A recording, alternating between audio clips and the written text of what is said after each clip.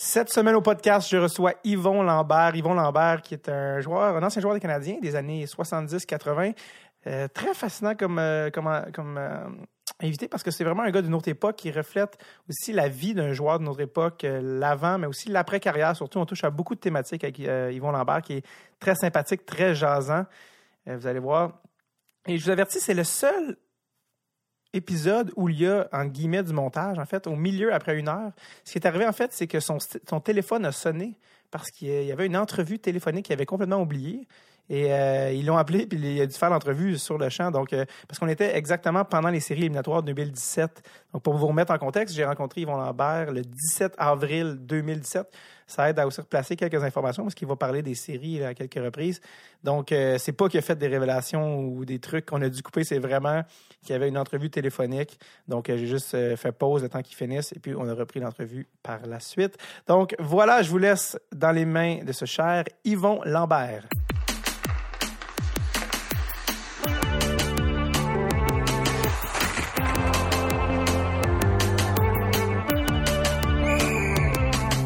Sur le tape avec David Bocage. Yvon Lambert, bonjour. Bonjour. Ça va bien? Ça va très bien. Je commence à manquer de voix parce qu'on est présentement en série éliminatoire et il y a 3 games de jouer du Canadien. On est en congé de Pâques et moi, je me suis dit, mais sûrement que hier soir, vous étiez en train de souper avec votre famille, mais non. C'est pas ça que vous faisiez hier soir? On n'a pas fait ça hier soir. Au contraire, hier soir, vu que j'avais la fin de semaine tranquille, là, parce que les matchs au Centre Bell, je fais de l'animation au Centre Bell. OK. Alors, quand ils sont sur la route, on est libre. Alors, hier soir, on était un groupe d'amis, puis on a été écouter le match dans une brasserie. OK. On a passé une très belle soirée. Le match nous a aidés aussi. Oui, match numéro 3. Il y avait une bonne ambiance, ça a été bien le fun. Ouais, est-ce que c'est avec des anciens joueurs ou que vous regardez la game? Non, des amis? Non, c'est des amis parce que je travaille aussi pour les matchs à l'extérieur dans une autre brasserie. OK. Mais là, présentement, il est en rénovation. OK. Alors, on roule justement mardi prochain. Demain soir, là, mardi 18, je vais travailler là à la brasserie. OK. C'est dans Pointe-Saint-Charles. Pointe-Saint-Charles, OK. Est-ce que le nom de la brasserie? La Capri. Le Capri, OK. Brasserie Le Capri, ça fait 6 ans que je travaille là. OK. Mais là, il est en rénovation, il a changé de place, le propriétaire. Puis moi, ça fait 6 ans que je fais les matchs à l'extérieur du Canadien de Montréal. 1 ou 2 par mois. OK. Puis là, les séries, mais je m'ai tout faire le restant des séries, que le Canadien va être sur la route, je vais travailler au Capri. Puis là, hier soir, j'étais avec une vingtaine de clients du Capri qu'on a été super. OK. Fait que vous, dans le fond, qu'est-ce que vous faites dans le bar? Mon Dieu! On a beaucoup de plaisir. Sur les 20 gars, il y a à peu près une dizaine qui travaillent au Centre Bell. OK. Dans un comptoir alimentaire. Alors, puis c'est des maniaques de hockey, naturellement. Mm-hmm. Fait que quand le Canadien est à Montréal, mais là, ils peuvent pas travailler. Tu sais, les gars travaillent au Centre Bell. Fait que... Oui, OK, on continue. Oui, continue. Fait que... c'est ça. Donc, quand les Canadiens sont à l'extérieur, mais toute cette gang-là se réunissent, puis c'est des clients du Capri. OK. Fait que hier soir, malheureusement, on était ailleurs. Là, mais demain soir, là, on est au Capri, puis ça va être l'enfer. On fait... entre les périodes, on a des jeux questionnaires. Okay. C'est vraiment de l'animation, là. Oui. Oui, c'est réellement le plaisir. On a notre hymne national après la deuxième période. Okay. On a 3-4 jeux. On a comme, mettons, affiché vos couleurs. Tout le monde qui rentre à l'intérieur du Capri, qui a une effigie du Canadien, on leur donne un coupon qui est gratuit. Puis là, mais ils ont la chance, à la fin des séries, on fait un tirage, un chandail autographié de tel joueur. Fait que c'est gratuit. Okay. Fait que tout le monde, pour ça l'aide. Fait que tout le monde arrive avec une calotte, un chandail du Canadien. C'est réellement le fun. Puis ça, c'est pendant les séries, c'est tout le long. Tout le long des séries. Parce que là, probablement, par le temps que l'épisode passe, vous faites ça aussi pendant la saison régulière. Oui, c'est ça. Là, après les séries, ça va être un break là, jusqu'au début de la saison, au mois d'octobre l'an prochain. OK. Puis tous les gens du public sont bienvenus. Oui. Ah, c'est bien mieux. C'est dans Pointe-Saint-Charles. OK. Alors, c'est une belle place. C'est tout nouveau. Il y a tout renouvelé là-dedans. Mais vous n'êtes pas propriétaire du bar? Okay. Non. Est-ce que vous avez dit que vous travaillez avec le Canadien au Centre Bell? Ouais, je travaille pour... Ça fait 4-5 ans, 3-4 ans que accepté l'an passé, parce que l'an passé, les Canadiens n'ont pas fait les séries. Oui, ça c'est plus difficile. Mais depuis 3-4 ans, c'est le groupe Evenco qui travaille énormément avec le Canadien de Montréal. Eux autres, ils ont, depuis 3-4 ans, c'est ça, ils ont un Fest Jam. OK. Tu sais, mettons comme les tailgates au football, là. Pre-game party. Là. C'est ça. Fait que moi, depuis 4 ans, ça s'appelle Terrasse à Yvon. OK. Terrasse à Yvon, chez Yvon. Puis là, moi, je suis là de 4h à 7h moins quart. Parce que les matchs débutent à 7h, à 19h, en série. Ouais. Fait que je suis là de 16h aller jusqu'à 19h. Et puis là, je chaîne des autographes, prendre des photos avec le public. Ça, c'est au Centre Bell. Ça, c'est juste à côté du Centre Bell. C'est à côté de l'ETS. Il y a un terrain vacant. Ouais, OK. Puis là, il y a des kiosques, il y a une grande roue. Le monde peut se faire tatouer. Il y a un kiosque de tatouage. Il y a un kiosque, ça, cette année, il y a quelqu'un qui peut se faire couper les cheveux. Il y a toutes sortes de jeux. C'est réellement le fun. C'est très, très apprécié du public. Wow. Et puis, pour ceux et celles qui peuvent pas aller au match, la terrasse chez Yvon, moi, il y a un toit dessus, c'est sûr, là, puis il y a des 5-6 télévisions. Fait qu'ils peuvent écouter le match là. OK, aussi. Visionner le match. Ouais.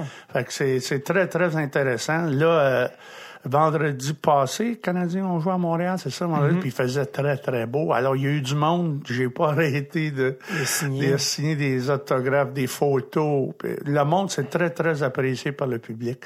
Parce que durant les séries, t'as beaucoup de monde de l'extérieur. C'est vrai. Puis qu'eux autres, c'est une première pour eux autres de venir au Centre Bell. Fait que le monde arrive un peu plus de bonne heure. Puis ça, le Fest Jam, il est juste sur le coin de Saint-Jacques et Peel. Fait que t'as juste à monter, puis t'es de Saint-Antoine, puis tu rentres au Centre Bell. Fait que c'est réellement le fun. Wow. Est-ce que des gens vous ont déjà montré des tatous dont vous faisiez partie? Là? Non, moi... Des tatous de vous? Ouais. Non. Ben, il y en a un vendredi qui m'a montré un tatou. Oh, le gars, il avait la moitié du corps, tout son bras, c'était Maurice Richard. OK. C'était réellement beau, c'était réellement bien fait, du poignet à l'épaule, le body de Maurice Richard, c'était bien fait. Est-ce que vous l'avez connu, vous, Maurice Richard? Oui. C'est drôle de voir un tatou de quelqu'un qu'on connaît pas. Puis le gars, c'est un jeune en plus. Ah ouais, OK. Ben, il y a tellement de maniaques de hockey. Ouais. Pour aujourd'hui, mais c'est ça qui est beau à voir, c'est que t'as de plus en plus de jeunes. Puis là, t'as de plus en plus de filles. Les filles suivent leur chum. Puis les filles, ils ont des chandails. Puis tu sais, c'est pour ça que t'as une plus jeune clientèle au Centre Bell. Alors, c'est réellement le fun de voir ça. Puis là, mais Maurice, je l'ai connu après ma retraite. Ouais. J'ai pris ma retraite en 85. Fait que j'ai eu une année sabbatique. Puis après, en 87, j'ai commencé à jouer avec les anciens Canadiens. Oui. Une tournée, là, il y avait Jean-Guy Talbot, Henri Richard. Est-ce que ça commençait à ce moment-là, les anciens Canadiens? Non, ça faisait une vingtaine d'années. OK, déjà? Ouais, OK. Ouais. C'est là. Puis là, Maurice, dans ce temps-là, Maurice était arbitre. Fait qu'il faisait les voyages avec nous autres. Parce que là, les anciens Canadiens, on fait des voyages dans l'Ouest canadien, on va en Ontario, on va dans les Maritimes. Puis là, Maurice, il était toujours avec nous autres. Puis dans ce temps-là, ça s'appelait les légendes du hockey. C'est ça. Légendes, parce que t'avais Gilbert Perrault, t'avais Henri, t'avais des Gilles Marotte qui jouait justement pour les Rangers de New York. Fait que c'était un groupe. On était une quinzaine de joueurs, plus Maurice qui était l'arbitre. Fait que je l'ai connu amplement dans ces années-là. Mais il était arbitre et les gens voulaient pas le voir jouer? Il était plus capable de jouer. Il était tellement plus vieux parce que Maurice moi, là, j'avais peut-être 37 ans. Ben, pas peut-être. J'avais 37, 38 ans. Maurice, il devait avoir 65, 68. OK, ouais, non. Il était plus vieux que nous autres. Mais il était populaire, ça n'avait pas de bon sens. Non, c'est ça. On arrivait dans l'Ouest canadien, là. On allait dans les Maritimes, là.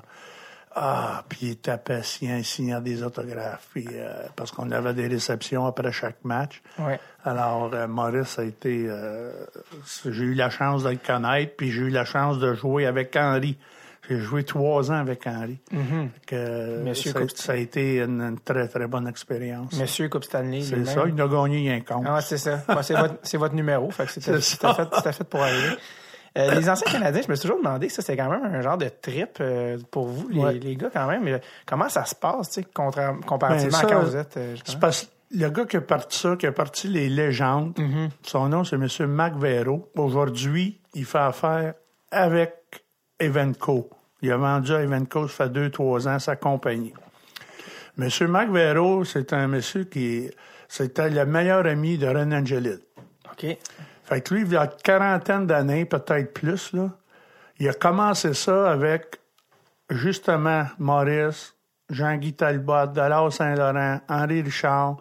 Puis là, mais il y avait des artistes. Entre les périodes, il faisait chanter Michel Richard. Tu sais, c'était un party, c'était un get-together. Puis c'est Marc qui a pensé à ça.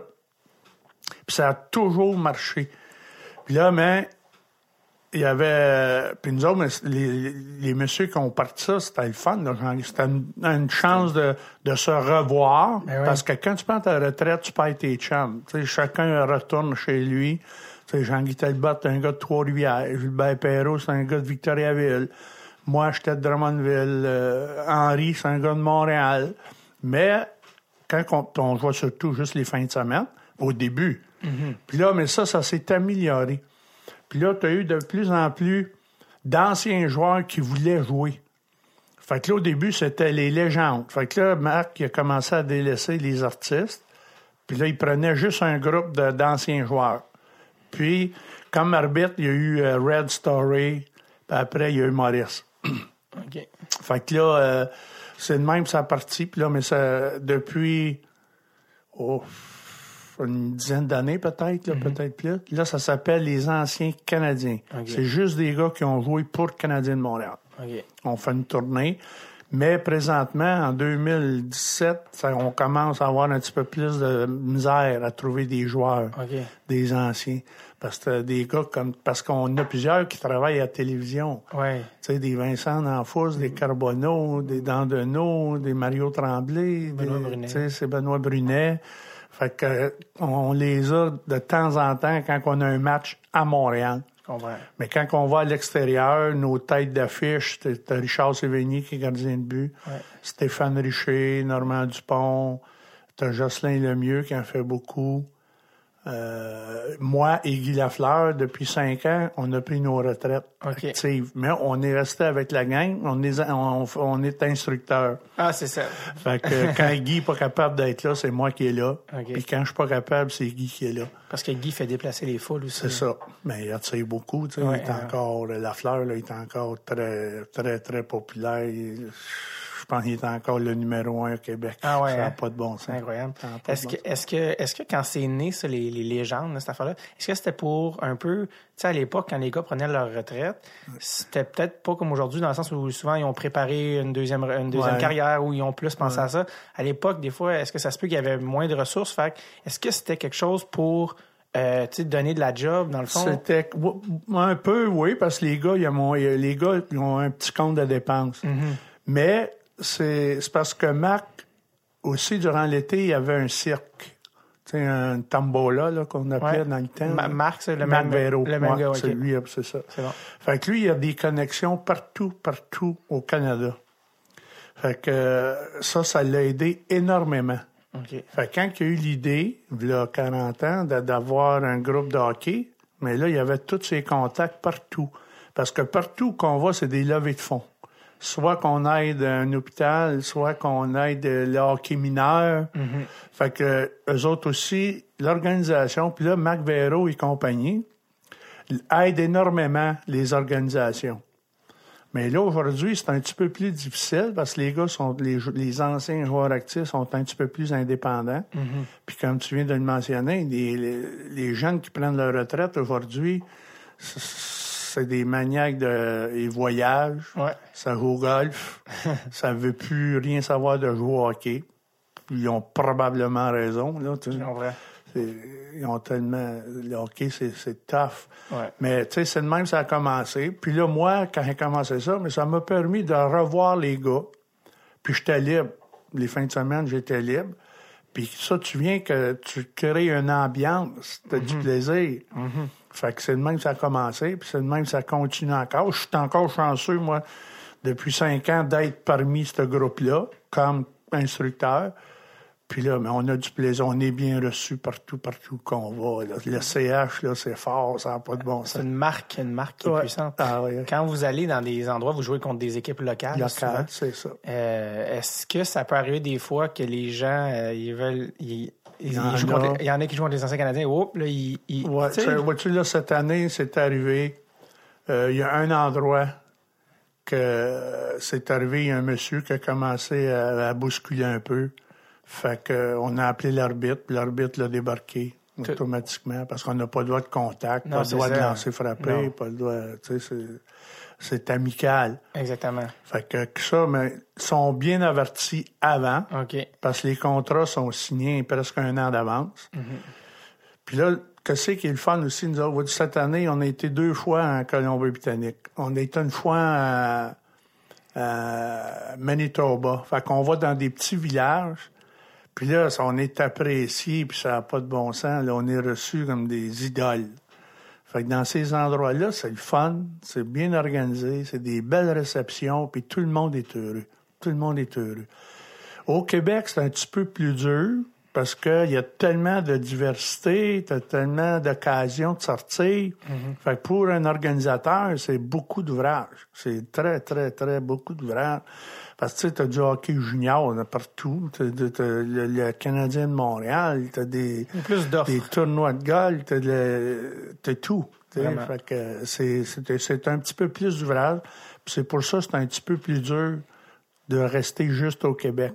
C'est pour ça qu'on fait les provinces maritimes, l'Ouest canadien. Fait que, quel endroit au Canada que vous êtes allé? Cette année, on est... Non, mais en fait, j'allais dire que l'accueil vous a vraiment surpris, que vous connaissiez peut-être même pas cet endroit. Moi, j'ai été surpris en Saskatchewan. Je pensais pas qu'on ait été dans des petites villes comme Meadow Lake. OK. D'où que, justement, King vient de là, le petit King qui vient d'arriver avec le Canadien.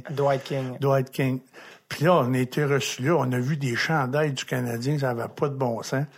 Fait que là, tu sais, c'est surtout les personnes un petit peu plus âgées, par exemple, là. Mais parce que c'est tous des anciens du Canadien qui jouent, là.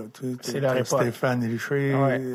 Fait que là... Qui est encore très bon, d'ailleurs. Ouais, Steph est encore notre meilleur, là. Mais là, t'as des gars comme Dandonneau, il est en forme. Guy Carbonneau, quand il vient, il est en forme. Oleg Petrov. On a Oleg Petrov. Oleg Petrov, ben oui. Ouais, Oleg, ça fait 3 ans qu'il est revenu, lui, de la KHL. Hein. Ouais. Puis il y a Marianne québécoise, je crois. Fait que là, il demeure à Beaconsfield. Fait que depuis 2 ans, il fait plusieurs matchs avec nous autres. Wow. Puis il patine très, très bien. Ben, il jouait il n'y a pas longtemps. Ouais, c'est ça. Ben, Stéphane Richer, je me souviens, parce que moi, mon père vient de New Richmond, en Gaspésie, puis on était à New Richmond, puis vous étiez passé. Ouais. Puis je me souviens que Guy Lafleur avait eu de la mortalité dans sa famille, il ne pouvait plus être là. Puis, en tout cas, je me souviens voir Stéphane Richer, là, de pas très loin, puis de me dire, mais il a l'air il est grand, il est énorme. Il a l'air d'un joueur de la ligne, il a l'air d'un joueur de 4e ligne.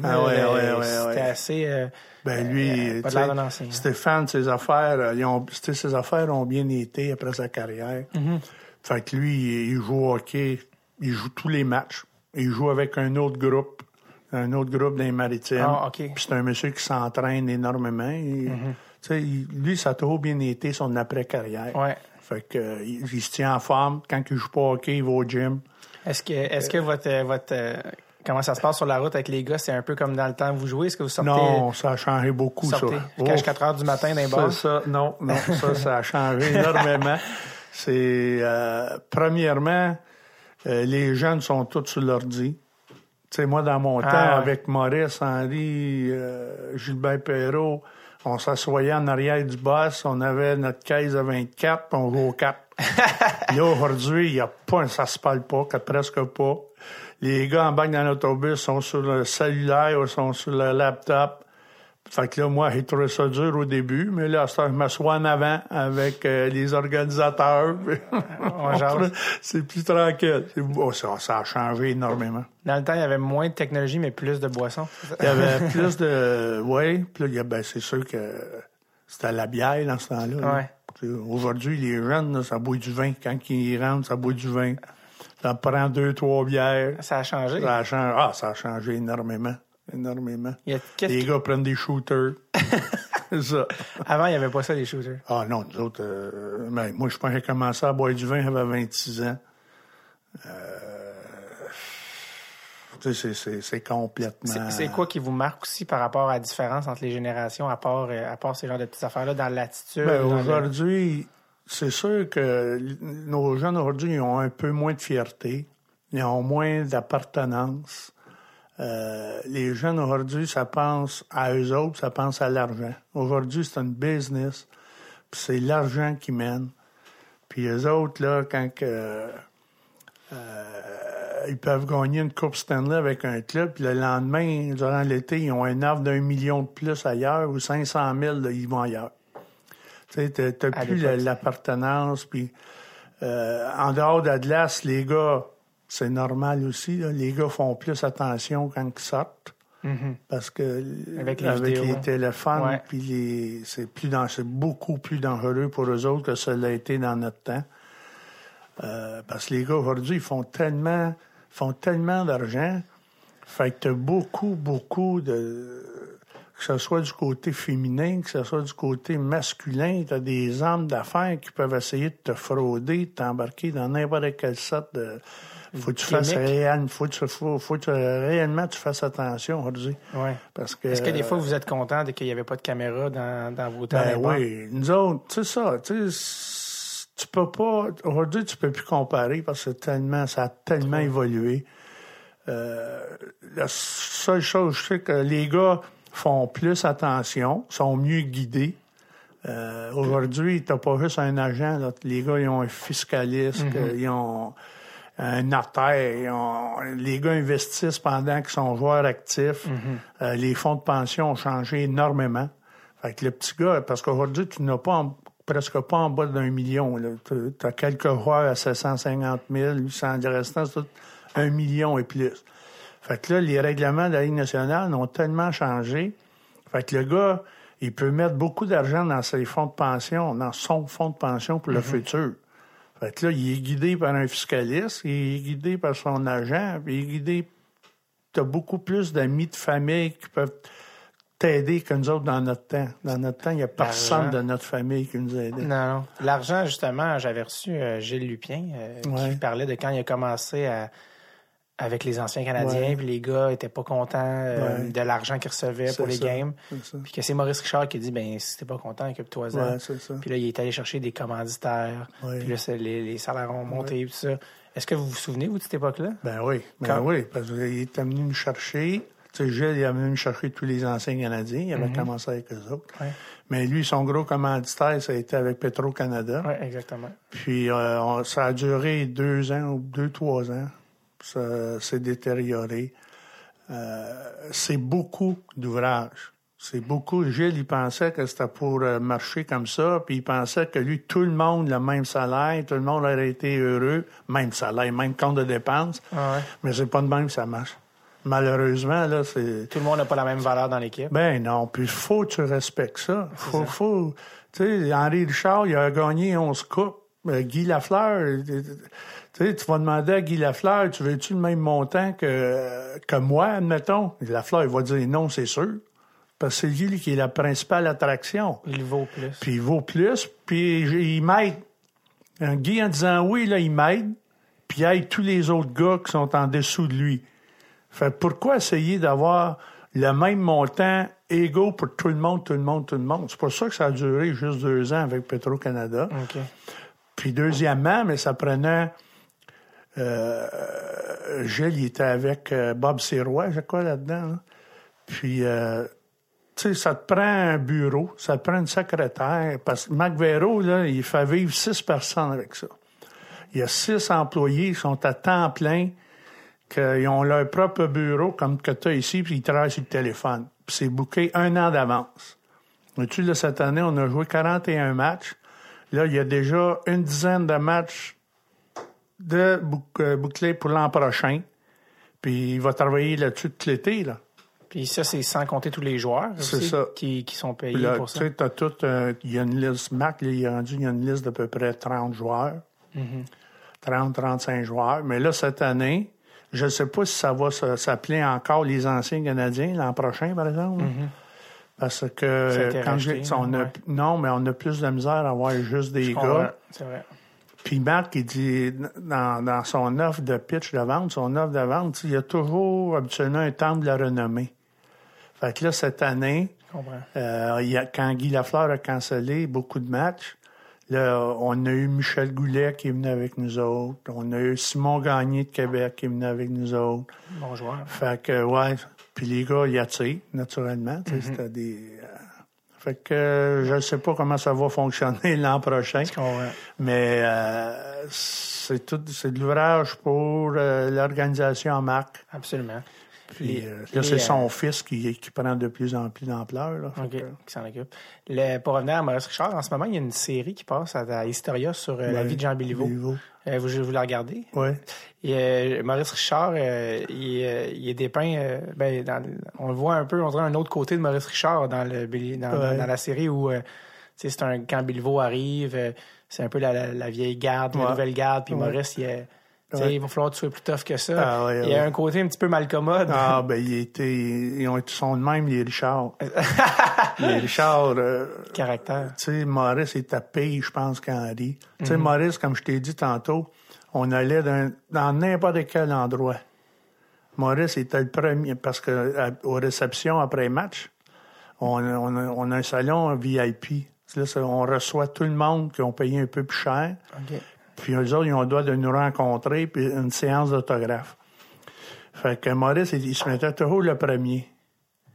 Puis là, Maurice Richard, il signait, puis il regardait. S'il y avait une personne qui passait 2 fois, Maurice se levait debout, puis s'en allait. C'était fini? Il arrêtait ses autographes. Puis là, il avertissait tout le monde. Il avertissait Marc Véro et compagnie. Il avertissait l'organisation, puis il avertissait les gars de sécurité. S'il y en a un qui passe 2 fois, parce que là-dedans, il y a beaucoup de monde qui repasse 2 fois puis qui font signer 3 ou 4 bébelles en même temps. Fait que là, Maurice, là, moi, je le voyais aller, là. Là, quand il voyait, « Hey, t'as passé tantôt, toi, hein? » Fini. Il se levait debout, puis s'en allait. Il se sentait floué? Ouais, il était fru. Ça jette une douche froide sur une séance d'autographe. Fait que, oui, mais lui, nous autres, on continuait. Mais Maurice, nous autres, habituellement, tu fais ça pendant 40 minutes, une heure, là. C'est parce que Maurice, ça peut durer longtemps. Oui, c'est ça. Mais si tout fonctionnait bien, il restait jusqu'à le dernier client qui était là, puis tout le monde était de bonne humeur. Mais il y avait cette réputation-là. T'as pas le droit de passer 2 fois. Ça y allait. C'est correct. Je comprends. Pour revenir, on a commencé avec les anciens Canadiens, ça a comme été là-dessus, mais revenir quand même à votre carrière. Oui. D'habitude, les joueurs, quand tu demandes à un joueur de hockey professionnel à quel âge il a commencé à jouer, ils disent 3 ans, il commence à patiner à 3 ans. Vous avez commencé à jouer à... Moi, j'ai commencé ma première paire de patins, je l'ai eu à 13 ans. C'est ça? Un cadeau de Noël, puis parce que moi, j'ai été élevé sur une ferme, près de Drummondville. J'étais le plus vieux de la famille, on était à 8. J'ai une paire de patins qu'un cadeau de Noël. Je pense que c'est les patins de mon père, en plus. Elle renvoie une vieille paire en arrière, là, c'est ça. Puis, la patine molle. Là, j'ai commencé à patiner à l'extérieur, sur les rondeaux, puis des chemins. Dans ce temps-là, on avait des chemins de gravel pas loin, puis l'hiver, ça gelait. Fait qu'on allait jouer au hockey là-dessus. Puis là, j'ai commencé à jouer au hockey organisé à 15 ans. J'avais un de mes cousins qui était à Drummondville, puis... il dit, Yvon, pourquoi tu viens pas t'essayer midget? Puis là, mais ça a parti. J'ai joué rien qu'un an midget. Mais, pourquoi? Pourquoi vous avez joué? J'avais 16 ans. 15 ans, c'était ma dernière année, midget, c'est ça. Fait qu'on on a gagné le fameux tournoi midget à Drummondville. Marcel Diane avait été joueur du tournoi. Mais après, j'ai pas été repêché par nulle part, par aucune équipe. Tu sais, junior B ou junior majeur. Fait que... là, moi, je voulais continuer à jouer au hockey. J'aimais tellement ça. Puis, fait que là, je me suis embarqué dans 2 ligues de garage. Je jouais le lundi soir, puis le mardi soir, puis je jouais le lundi matin. Là, j'avais quelqu'un qui venait me chercher à la maison. Puis là, j'allais jouer au hockey. Ça me coûtait 1 pièce par soir pour jouer, une pièce le dimanche matin. Puis là, je jouais contre des ligues de garage, c'est tous des gars plus vieux, naturellement. Puis là, la compétition était bonne. Oui, ben ça jouait rough. Puis là, moi, je voulais jouer au hockey. Fait que c'est là que j'ai commencé à me battre un peu. Même dans les ligues de garage. Ah ouais. Là, les arbitres, c'est pas pareil dans les ligues de garage. Non, mais ça fait rien. Des fois, tu as des bonnes bagarres dans les ligues de garage. Là. Et justement, j'allais dire, les arbitres, est-ce qu'ils interviennent ou ça finit quand le gars il tombe? Oui. Ben là, dans mon temps, c'était plus... Tu sais, aujourd'hui, la frustration, l'équipement est beaucoup plus dangereux, premièrement. Ouais. Fait que puis les gars deviennent Moi, dans mon temps, c'était des 1 contre 1, une bonne bagarre. Tu sais, t'avais beaucoup de gars qui n'avaient pas de casque. Fait que t'avais beaucoup plus de respect. Que ce soit dans les ligues de garage, que ce soit junior, que tu faisais plus attention à l'autre. Quand tu voulais te battre, c'est parce que le gars te regardait dans les yeux, puis t'avais eu un coup cochon, tu lui l'avais donné, il m'en avait donné un, où il avait été frappé un de mes meilleurs chums, un coéquipier. Fait que là, tu te réveilles, puis tu vas le voir, puis ouais. Fait que dans ce temps-là, ça a commencé dans les ligues de garage, puis là, mais dans toutes les ligues de garage, ils font toujours un club étoile, puis ils vont jouer à l'extérieur. Fait que j'ai fait le club étoile. Puis en revenant à Drummondville, là, j'étais rendu à 17 ans, 18 ans. Le monsieur en question, qui est Régent Bergeron, après, il s'est allé travailler pour O'Keefe Molson, mais Régent, il était coach, puis là, il va voir Maurice Filion. Maurice Filion coachait les Rangers de Drummondville dans le temps. Qui était dans la Ligue junior majeure du Québec. Maurice Filion qui a été dans la Ligue nationale. Après, Fait que là, Régent Bergeron, ça, c'était juste après les fêtes. Fait que Régent Bergeron va voir Maurice et M. Prudhomme. M. Prudhomme est décédé aujourd'hui. Il va y voir, puis il dit, pourquoi vous ne donnez pas une chance à Yvon Lambert? C'est un gars de la place, puis c'est un gars qui travaille fort, il s'améliore, il serait populaire ici. Fait qu'une bonne journée, il arrive chez mes parents, à la ferme. Puis là, Maurice, il vient me voir, Maurice, il dit, Yvon, t'aimerais-tu ça jouer au hockey? Il dit, c'est sûr, j'aimerais ça jouer au hockey. Fait que là, ils m'ont envoyé à Montréal-Est, Junior B. En Montréal-Est. Là, vous aviez quel âge? Là, j'avais 17 ans. Vous partiez de la maison?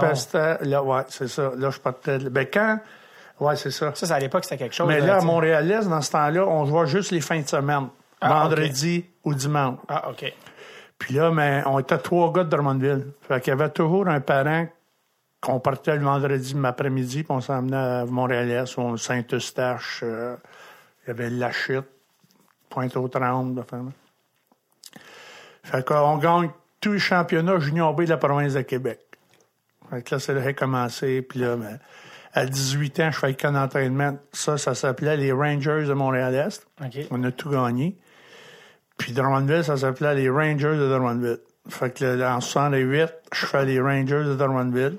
C'est étonnant que vous n'ayez pas joué pour les Rangers de New York. Non. Il y avait juste un nom d'équipe à l'époque. C'est ça. Fait que là, la seule place où j'ai pas gagné dans toute ma carrière, c'est dans la Ligue junior majeure. Okay. J'ai été recrue de l'année en 68. Un cadeau individuel, là, mais je me suis fait éliminer en semi-finale les 2 années. Puis, mais j'ai eu une très bonne saison. Puis dans ce temps-là, mais nos parents n'étaient pas impliqués du tout. Fait que en 69, ma 2e année junior, ouais.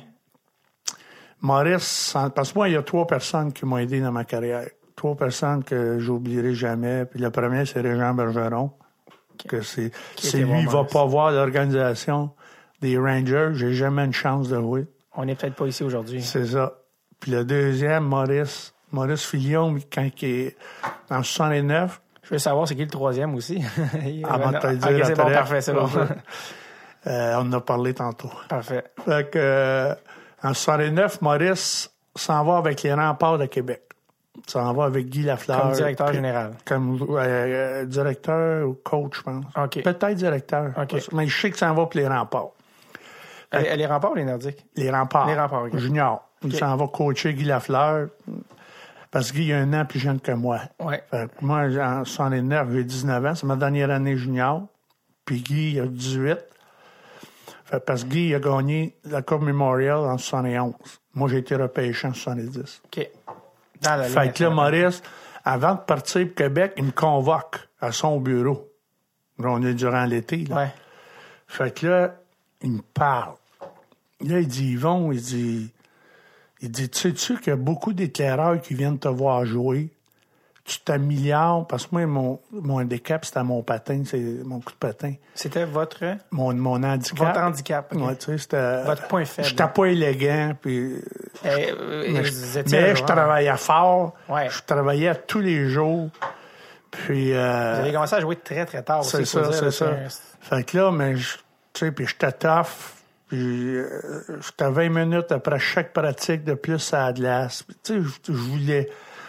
Mais là, Boris, il me dit, Yvon, si tu continues à t'améliorer comme ça, il dit, tu sais, tout le monde va devoir jouer à la maison. Ils vont devoir jouer sur la route. Parce que dans ce temps-là, Sorel, c'était tough. Toi, Shawinigan, c'était tough. Toi, Rivière, c'était tough.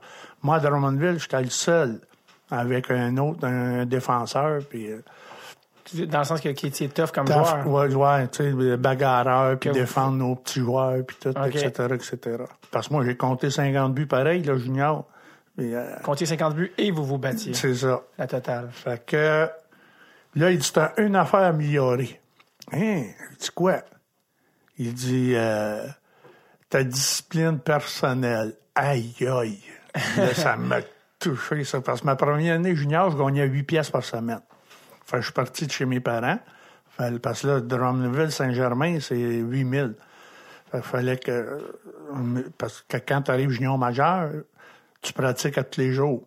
Fait que là, je me suis allé en chambre et pension à Drummondville. Fait que toutes mes études étaient payées, tout le tralala, l'équipement et tout. Puis je gagnais 8 piastres par semaine de salaire. Mais... Ce qui était bon à l'époque? Non. Non. Les gars, c'était 25, 15 piastres. C'était une allocation, dans le fond. Mais moi, je n'étais pas habitué de rentrer à 10h30, 11h, mes couvre-feux. Fait que je manquais souvent mes couvre-feux, puis je me faisais pogner. Fait que quand je manquais un couvre-feu, je n'avais pas de paye. Je coupais ma paye. Fait que j'ai eu ma première paye, je pense, en janvier.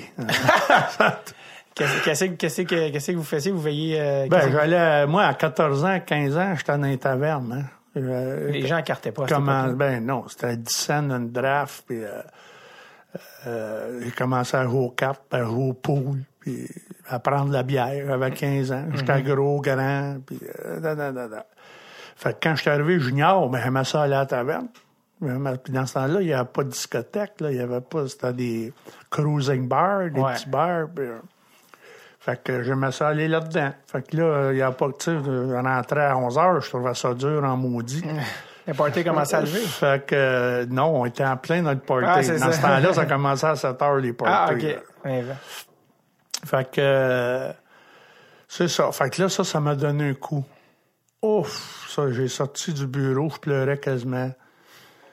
Puis là, mais quand il est arrivé septembre, je commençais mon collégial, puis un mois après, j'ai arrêté mes études. Puis là, je pensais au hockey 24 heures de temps. Je faisais juste penser au hockey. Puis là, je voulais m'améliorer. Puis là, j'ai pu manquer de couvre-feu. Là, j'étais... Comme de fait, j'ai été repêché 3e ronde, Détroit. J'ai été le 2e de la Légion majeure du Québec à être repêché en 70. Vous aviez quel âge à ce moment-là? 20 ans. Donc, vous étiez repêché, en fond, 2 ans plus tard que... Parce qu'on peut être repêché à partir de 18 ans? Oui, mais ça a changé. Ça a changé. Ouais, excepté Bobby Orr, là, dans les années. Mais après, là, ça a changé à 18 ans. Mais à ce moment-là, c'était 20 ans? 20 ans. OK, donc c'était votre année d'éligibilité. Oui, tu sais, des gars comme Lafleur, des gars Gilbert Perrault, Marcel, ça a tout été drafté à 20 ans. Ah, ça. OK. Tu as eu Bobby Orr qui a fait les exceptions. Puis là, après, ça, tu sais, dans les années 80 peut-être, là, 85, là, tu as commencé à drafter à 18 ans. Là, ils sont tous draftés à 18 ans. Parce que la loi, tu as le droit de travailler à 18 ans. C'est de même que ça a commencé. Ça, c'est avec l'arrivée des avocats, l'arrivée des gérants. Eux autres, là, ils voyaient un petit jeune de 16 ans, 17 ans qui avait du potentiel. Fait que là, tu sais, Jules Lupien, c'est de même qu'il a commencé. Ouais. tu sais, Gilles, il voyait un petit jeune, fait que là, il se approche de ses parents, il les emmenait manger, puis ils les emmenait ci, puis ils les emmenait ça, puis ils offraient des billets, puis là, c'est lui qui les repêchait à l'âge de 18 ans. Qui représentait, ouais. Fait que c'est le même que Gilles a commencé, puis là, Gilles, il vit très, très bien de ça aujourd'hui. Là. Ouais. Fait que c'est ça. Fait que là, il a été repêché à 20 ans par Détroit. Ça, pas beaucoup de monde savent ça. Tout le monde pense que vous êtes repêché par Montréal parce que vous avez jamais joué pour des joueurs. Non, j'ai été au camp d'entraînement du Détroit. Puis là aussi, ça a été tough un peu. Parce que là, moi, je pensais que je comprenais l'anglais. Mais là, quand tu arrives à un camp d'entraînement, c'est tout... Ouh!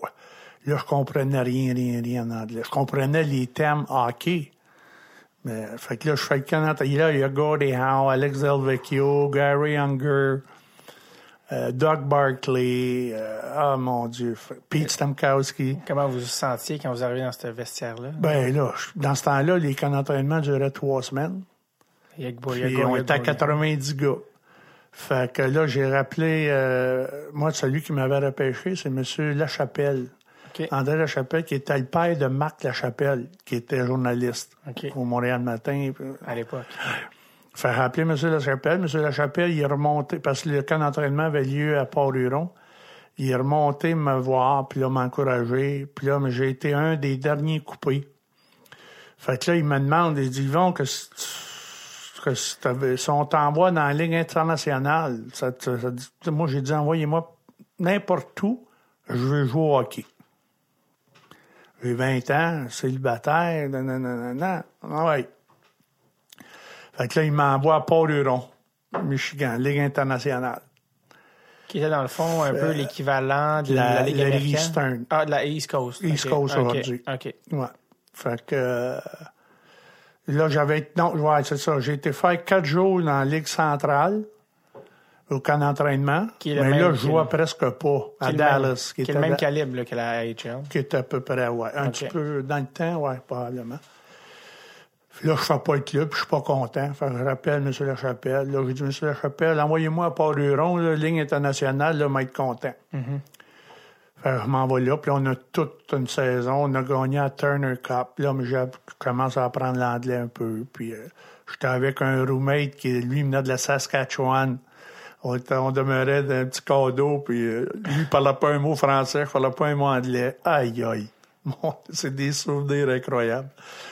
Puis là, on gagne tout. Fait qu'après la saison, on gagne la Turner Cup. Fait qu'après la saison, on est 4 gars, on s'en va passer un mois en Floride. En revenant de la Floride, j'ai un message. Parce que je revenais à Drummondville chez mes parents. Ouais. Là, j'ai 21 ans. Fait que là, le message, Yvon, faut que tu passes par Détroit, M. Harkness veut te parler. Fait que je m'arrête à Détroit. Là, M. Ned Harkness, qui était le gérant général dans le temps. Là, il dit, Yvon, tiens-toi en forme cet été, parce que là, il dit, on a 4-5 gars qui partent, Gordie Howe, Delvecchio, tout ça. Il dit, t'as une bonne chance de faire le club l'an prochain. Fait que moi, je retourne à Drummondville, puis je suis bien heureux. Puis là, au mois d'août, je lis le journal, là, je vois mon nom, Lambert échangé canadien. Ah! Dans l'échange à Frank Mahovlich. Ça, vous avez appris ça en lisant le journal? Ouais.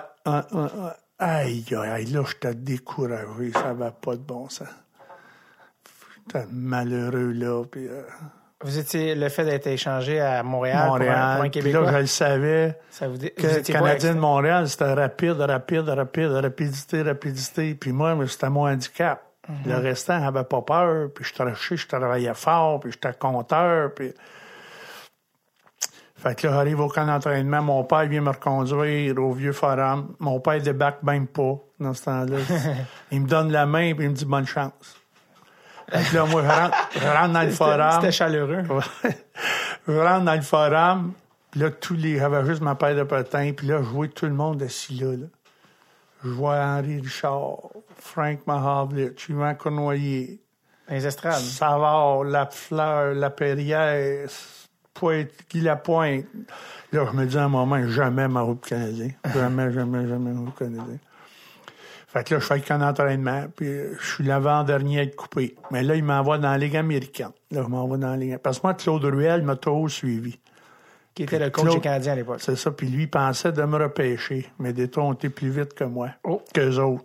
Est-ce que c'est pour ça que que j'ai passé à Montréal? minor leaguer, c'est à cause de Claude Ruel. C'est eux qui... Est-ce que c'est Montréal qui voulait vous avoir ou c'est...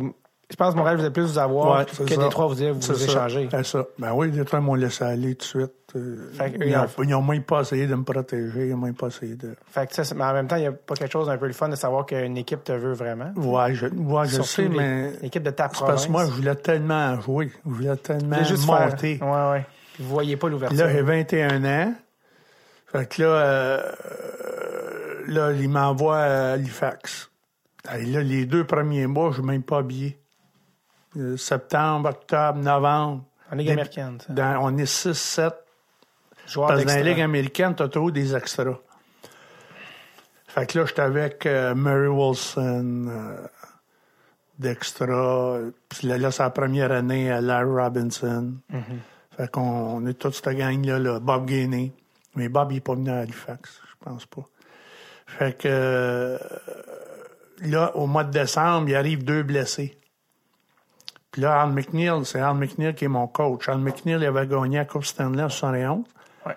Mais il s'était pogné avec Henri Richard dans la chambre. Oui. Comme la gueule, là, je sais pas quoi, là. Mais ça, c'est d'ailleurs, il en parle dans la série de Béliveau que les 2 saillissent, là, puis qu'il l'a benché, tout ça. Ouais. Ça c'est allé jusqu'au point. Ah, ben Henri, il a frappé un claque. Henri, t'es mauvais, lui. Un vrai pitbull. Ça l'est, ça, le 3e personne qui m'a aidé énormément. Comme quoi, ça nous amène à quelque chose. C'est ça. Fait que là, après une pratique, là, on est juste avant Noël. Fait que après la pratique, Al McNeil, il me convoque dans le bureau.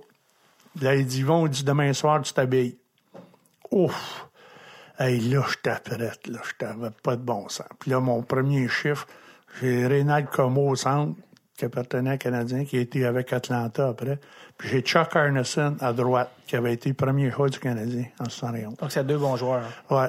Fait que là, j'ai 2 bagarres, j'ai 2 buts, première étoile du match. Là, j'ai joué régulier à partir de ce soir-là. J'ai joué régulier le restant de ma carrière. Faut être bon quand ça compte. Fait que là, j'ai 21 ans. Fait que là, on gagne la Coupe Calder. On gagne tout. Puis là, je finis premier ou 2e compteur des playoffs.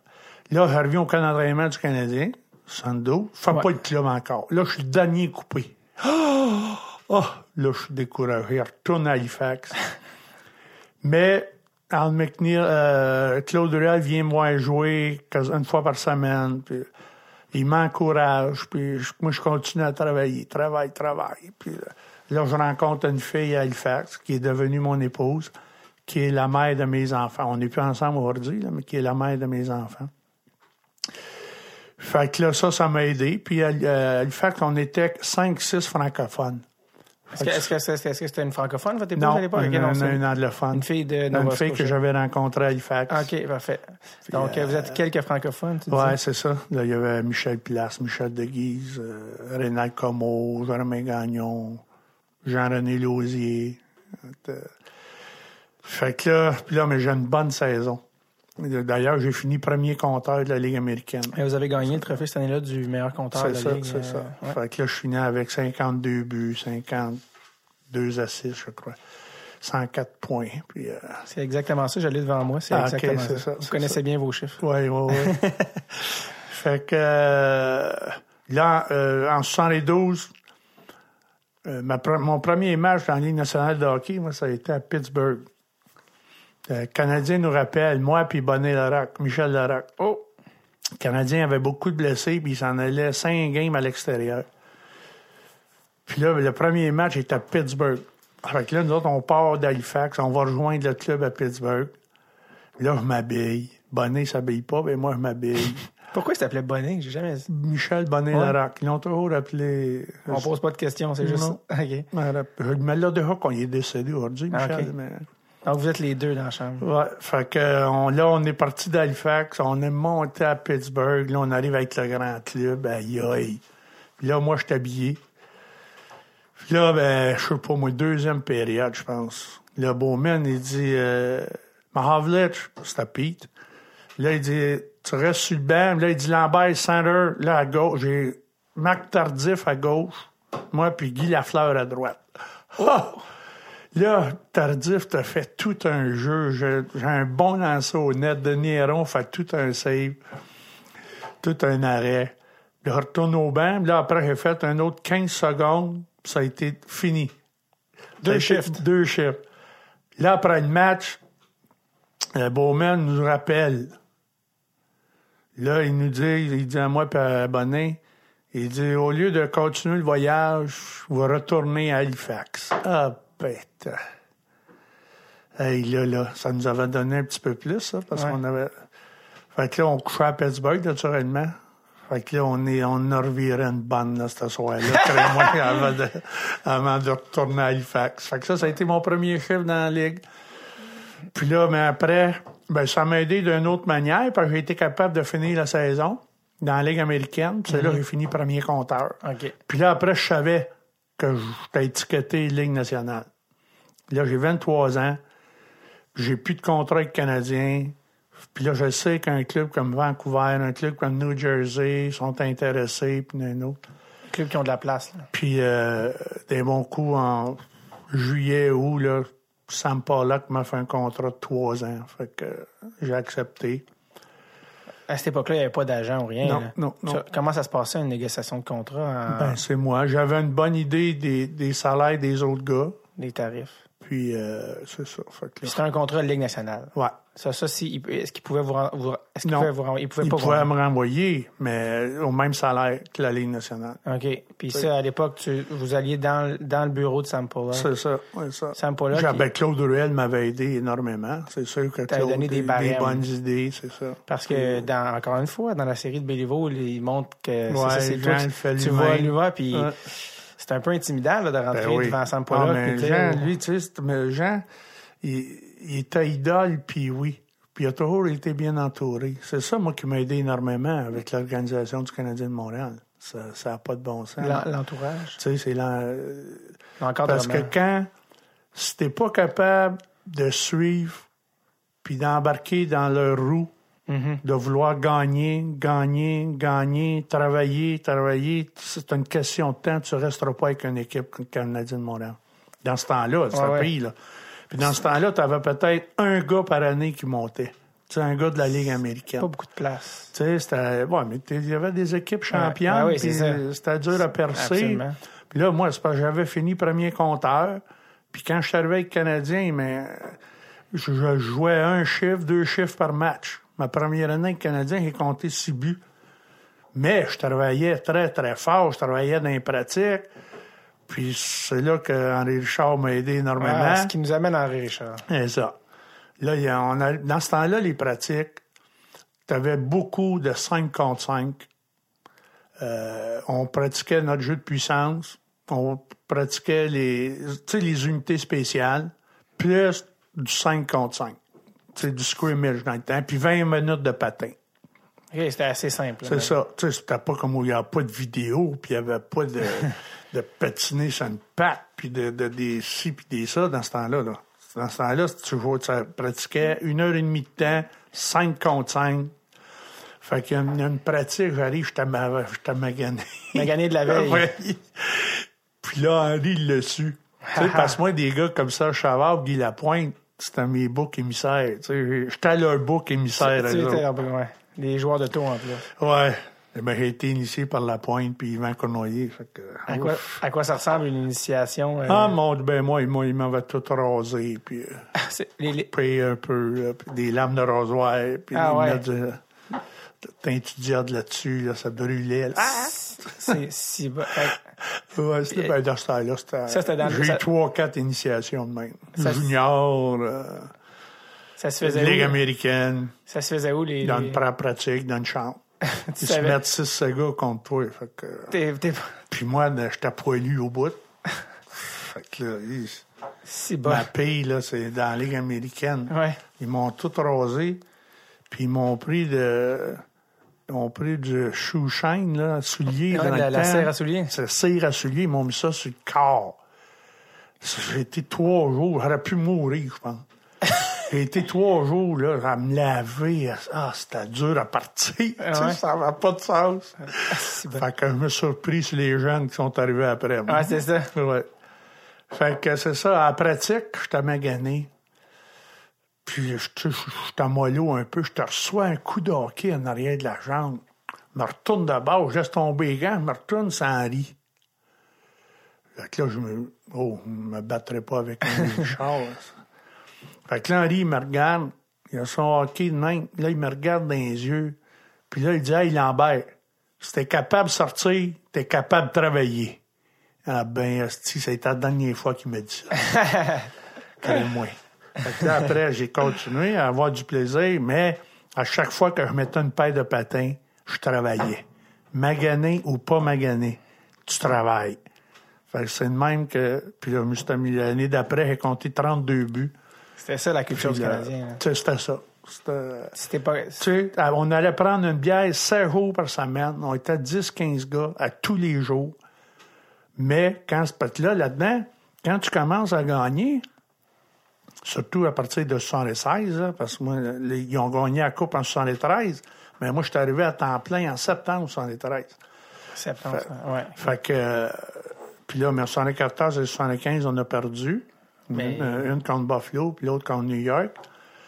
Puis en 76, on a commencé à gagner des coupes. Puis là, moi, c'était mes meilleures années en plus. 4 de suite. Puis, fait que là, t'embarques. Puis là, dans ce temps-là, nos pions, ça te prend des pions partout. Ça te prend des... Tu sais, c'est pas juste le capitaine là, qui va te faire, puis c'est pas juste l'instructeur. T'as 3-4 gars dans la chambre, il faut qu'ils parlent, puis c'est eux autres qui t'entraînent. C'est pour ça que c'est plus dur aujourd'hui de trouver ces gars-là. C'était qui les gars à l'époque? C'était qui les Ben moi, il y avait... tu sais, moi, Yvan Cournoyer, après, j'ai été 3 ans avec Henri. Henri parlait pas dans la chambre, mais il travaillait sur la glace. Fait qu'il faut que tu suives. Faut que tu suives ça, sinon tu joues pas, tu t'habilles pas, parce que t'as toujours 2-3 gars d'extra. Fait qu'il faut que tu fasses tes preuves. Puis là, ben, au point de vue, t'avais Larry Robinson, Bob Gainey, Yvan Cournoyer. Yvan est devenu capitaine. Fait qu'Yvan, c'était tout un leader, là, Yvan, là, quand ça marchait pas, là. Ouh. Dans la chambre, il parlait? Ouais. Puis là, tu sais, t'as eu Doug Riseborough, Mario Tremblay, moi, je parlais beaucoup, Pointu. On était tous 4-5 gars, là, Quand ça va pas dans une équipe... Serge Chavard parlait quasiment pas, Guy Lafleur parlait pas. Quand ça va pas dans une équipe, qu'est-ce qu'il faut dire dans la chambre? Comment ça se passe pour changer un momentum? Faut que tu réveilles les gars. Puis quand tu sais que tu as besoin de certains gars, ben faut que tu l'invites à venir prendre une bière, puis tu l'invites à venir luncher, puis tu lui parles en pleine face. Pourquoi tu n'as pas fait ci? Pourquoi tu n'as pas fait ça? Tu es capable de faire ci, tu es capable de faire ça. Fais-le. Fait que là, c'est pour ça, nous autres, Est-ce que vous êtes déjà fait convoquer? Vous avez déjà convoqué d'autres gens? Moi, j'ai convoqué quelqu'un. Ouais. Ah oui? J'ai déjà... on a eu, nous autres, là, c'est de valeur à dire parce que c'était un francophone, c'est Pierre Larouche. Pierre, là, il avait un talent incroyable, ce gars-là. C'est probablement le gars le plus smart que j'ai vu avec une rondelle. Mais il n'avait pas l'attitude d'un gagnant.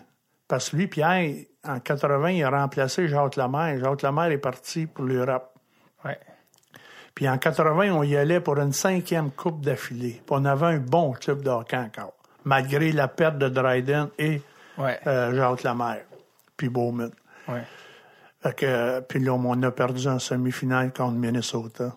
Puis là, Minnesota ont perdu en finale. On n'aurait peut-être pas battu New York Islanders, mais on leur aurait donné... la compétition. Avoir été toute la gang là. Puis là, tu sais, Pierre... il s'en foutait pas mal. Fait que des gars comme Bob Gainey, des gars comme Serge Chavard, moi, Guy Lafleur, on a tous essayé de l'aider. Mais c'était Pierre, puis il a été échangé 1 an ou 2 après. Là. Il n'a pas resté longtemps le Canadien. T'sais. Mais il y a eu, le pire, c'est que je pense qu'il y a eu des saisons de quoi? 50 il comptait 50 buts. Ouais, il y en a eu plusieurs. 53, il y a 3 saisons, je pense, avec 2-3 clubs différents. Ouais. Mais... dans la culture des Canadiens. C'était pas dans notre... c'est ça. Il aurait fallu qu'ils en donnent plus. Nous en donnent plus, tu sais. Ouais. Fait que c'est malheureux, mais il y a eu toute une carrière de hockey. Là. Certainement. Il y a un gars que je me demandais comment ça se passait dans le vestiaire, parce que les joueurs de hockey avaient un profil assez type, des gars, des travaillants qui venaient de... Puis c'était une époque où les gens n'arrivaient pas du réseau universitaire, ça arrivait du junior, puis comme tu l'as dit, toi, tu venais d'une ferme. Puis il y avait un gars dans la chambre comme Ken Dryden, qui est plus un intellectuel, il arrivait de l'université, il était avocat. Ken, il disait pas un mot. Il était très, très, très mollo.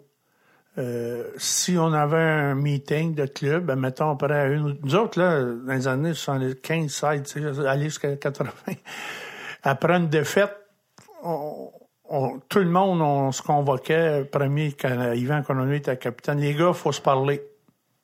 Fait que là, on s'en allait tous à la taverne après, puis là, on se parlait d'en face.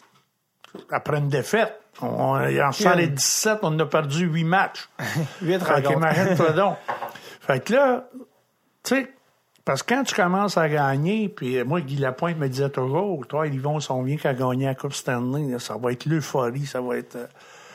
Mais là, c'est sûr, on gagne en 76, puis on gagne contre Philadelphie, on arrive à Dorval, il y avait 10 000 personnes.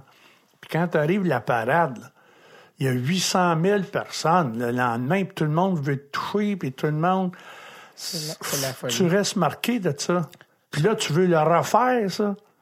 Parce que la piqûre te pogne. Mm-hmm. Parce que quand tu gagnes, c'est comme une entreprise. Quand tes affaires vont bien, c'est sûr que tu es tough avec tes employés, mais quand tu as une occasion de les remercier, puis tu as une occasion de ci, de ça, tu le fais. Puis tu le fais avec plaisir. Fait que nous autres, là, on était rendus, on travaillait 45 minutes, 50 minutes sur la glace, parce qu'on travaillait tellement fort. On était sur le party 7 soirs par semaine. Parce qu'on gagnait, on était reçus partout. On était reçus comme des rois. Fait que quand tu perds, c'est pas le fun. Là, on commence à s'engueuler l'un l'autre, puis on a perdu. Fait que là, ça dure 24 heures, ça. Ça durait 24 heures dans le temps. Mm-hmm. Puis là, le lendemain, le pauvre club qu'on affrontait, le lendemain, on gagnait 7-1, 8-2. Fait que, puis là, ça a duré les belles années, c'est pour ça. Puis là, des années de 75 à 80, moi, Guy Lafleur était numéro 1 au monde, là, dans mon livre à moi. Fait que, tu sais, on a eu tellement de plaisir. Puis dans ce temps-là, c'est ça qui était un petit peu plus facile aussi. Dans ce temps-là, tu avais 12 anglophones, tu avais 12 francophones. Fait que, tu sais, c'était beaucoup plus facile à gérer que aujourd'hui, tu as 6-7 mentalités là, dans une chambre de hockey. Là, ça doit être extrêmement dur. Est-ce qu'il y avait une belle unité entre les anglophones et les francophones ou il y avait une division? Oui, bien là, c'était tout pareil. Là. Après match ou après pratique, t'avais quelques anglophones, tu sais, des gars comme Bob Gainey, Larry, Steve Schott. 3-4, ils venaient prendre une bière, ils en prenaient 2-3. Puis après, ils partaient, les Anglais partaient sur le bord. Ça arrivait surtout sur la route. Ils partaient ailleurs entre eux? C'est ça, entre eux. Puis nous autres, les francophones, on était dans un bar, puis eux autres étaient dans un autre bar. Mais dans la chambre, ça se faisait pas. Quand on revenait le lendemain matin, on comptait nos histoires de la veille. mais il n'y avait pas de division réelle dans le vestiaire. Oh, non. Ouais, on était unis, ça n'a pas de bon sens. Ken Dryden, parce qu'il y a une affaire que j'ai appris, mais que je sais pas, c'est pas très connu, j'en ai jamais entendu parler. Lui, à travers les saisons qu'il a jouées, il y a la saison 73-74 où il n'a pas joué. Il avait gagné déjà les Coupes Stanley, il a déjà gagné Conn Smythe, puis il allait revenir, mais il y a une saison où il n'a pas joué parce qu'il était en dispute contractuelle avec Sam Pollock. Puis ça, je pense que c'était votre première saison, 73-74. Ouais. Puis je pense qu'il n'y avait pas les montants qu'il jugeait qu'il devait avoir, puis à l'époque, il n'y avait pas d'agent. Puis il a dit, moi, je vais retourner à l'école, j'ai un truc à finir. Puis il est parti faire ça. Puis là, après un an, Sam Pollock, cette année-là, vous aviez perdu. Il y avait Wayne Thomas. Vous aviez perdu, je pense, en première ou deuxième ronde. Puis là, après ça, Sam Pollock, deuxième ronde contre Buffalo. Exactement. Cette année-là. Ils se sont reparlés, puis l'année prochaine, il l'a signé, il est revenu. Juste pour finir sur l'idée qu'on en a dit, ça, c'est Ken Dryden avait comme mais ça, moi, je me demandais comment ça avait été reçu par les joueurs à l'époque, tu sais, où l'argent, c'était un peu, tu sais... Ça, pas être franc, là, je m'en rappelle pas énormément de ça, là. J'étais recru, hein. Mais nous autres, dans notre temps, l'argent, c'était très, très secondaire. T'sais, on avait de très, très bonnes idées comment que l'autre joueur gagnait, là. Mais on le savait pas réellement, puis on parlait pas d'argent. Nous autres, on parlait pas d'argent. En taverne, jamais. Jamais qu'on... Tu sais, c'est au contraire, on s'entraidait, puis nous autres, là, c'était juste de gagner. Gagner parce qu'on avait des bonnies d'équipe. Canadiens, c'est toujours des bonnies d'équipe. Parce que des bonnies individuels, je pense que ça n'a pas marché. Je sais pas si les Canadiens ont déjà fait ça, premièrement. Mais... Ça existe dans les contrats des joueurs, là, des bonnies. Oui, mais tu sais, moi, je compte ça au bout. Puis les Canadiens aussi, je pense qu'ils ont été contre ça. Puis, c'est pour ça qu'on travaillait en équipe. On avait des bons bonus en équipe. C'est pas quelque chose qui vous a marqué. Tantôt, quand vous avez dit la terrasse à Yvon, ça me faisait rire comme terme. Je me disais, ça sonne comme un album folklorique, tu sais, les terrasses à Yvon. Mais pour vrai, vous avez vraiment enregistré des albums de musique. Vous avez chanté des chansons sur des albums. C'était quoi exactement? Ah, ben moi, j'étais un bon vivant. J'aime ça avoir du fun. Puis quand j'étais élevé sur une terre, puis nous autres, les Lambert, mon père était 11 dans leur famille, puis tout le monde chantait. On n'avait pas de musiciens, mais on avait des chanteurs. Alors, à chaque party, durant le temps des fêtes, on avait réellement du plaisir, puis on avait du fun. Puis quand les pianos-bars ont commencé, ben je commençais à chanter dans certains pianos-bars. J'avais du fun. Puis, incroyable. Je l'ai retrouvé. Là. En fait, c'est la chanson La Petite Jument. Ouais. Un classique du terroir. Qu'on peut retrouver sur les albums. C'est les vrais titres. Soirée québécoise, volume 2, en 76, qui est sorti. Soirée québécoise, volume 2. Ainsi que sur l'album Les meilleures tunes du temps des fêtes, publié par Cotel en 79. Ah ouais, ça a été toute une expérience. Là, je suis arrivé... Moi, c'est André Lejeune qui m'avait vu dans un party. André Lejeune qui était... André Lejeune, le chanteur. Là, OK, André Lejeune, je ne connaissais pas. Okay. Il y a 80 années aujourd'hui, je pense. Il chante encore dans le temps des fêtes. OK. Puis André m'avait vu d'un party, puis là, il m'appelle. Il dit, Yvon, j'aimerais ça te rencontrer. C'est de même que ça a commencé, ça. Fait que là, j'ai été enregistré. RCA Victor. Hey, là, j'étais dans une cabane. Pareil comme d'un artiste. Un petit bureau, puis là, les autres rajoutaient le violon, puis rajoutaient ça. C'était une très bonne expérience. Est-ce que les gens vous en parlent des fois? Hey, la chanson, oui. Ben, les plus vieux, les gars m'en parlent, c'est sûr. Ouais. Votre fin de carrière, pas personne, mais pas beaucoup de monde le savent, mais vous avez en fait terminé votre carrière avec les Sabres de Buffalo. C'est ça. Comment ça s'est passé? Qu'est-ce qui a mené en fait à votre départ du Canadien? Ben moi, c'est ça, là, en 81, à partir de 81, là, on a perdu. Fait que, puis là, en 81, mais là, j'étais rendu à 31 ans. Puis là, m'est arrivé Bob Berry comme instructeur. Puis là, mon nom avait été dans les journaux quasiment durant toute la saison estivale. Tu sais, le Canadien ne devrait pas protéger Lambert. Les Canadiens devraient laisser aller Lambert. C'était pour la liste de protection. Y avait-tu Puis moi, je venais de signer un contrat de 3 ans. Durant l'été, à ce moment-là? Avant. J'avais signé un contrat de 3 ans. Fait que je pensais de rester au moins 1 an, une autre saison avec le Canadien. Fait que j'aurais aimé ça, faire 10 ans avec le Canadien de Montréal. Ouais. Malheureusement, c'est pas arrivé. 9. Ouais. Fait que... là, je fais qu'un entraînement avec le Canadien. Puis là, il arrive la liste de protection. Ça, c'est parce qu'il y avait une expansion. Non. À tous les ans, il faut que tu donnes une liste de protection. Puis les joueurs qui sont pas protégés. Ah, en 81? Ouais, c'est ça. Les gars qui sont pas protégés, une autre équipe venait te chercher. Ah, OK. Fait que moi, c'est Bowman est à Buffalo. Ouais. Fait que là... à la fin du camp d'entraînement, mettons que le camp d'entraînement finissait le 3 ou le 4 octobre. Là, le 5 octobre, il donne la liste. Mon nom est pas sur la liste. Fait que là, Bowman m'appelle. Yvon, je viens d'aller te chercher. Prends l'avion demain matin, tu t'en viens à Buffalo. Oh! Vous, est-ce que vous pensiez à être protégé? Je pensais jamais d'aller à Buffalo, moi, là. Je savais qu'il y avait... Qui était intéressé dans ce temps-là? Il y avait un autre club, là. Un club dans l'Ouest, je pense. Comment vous aviez pris ça de ne pas être protégé par les Canadiens? Ah, ben là, j'ai trouvé ça a été tough.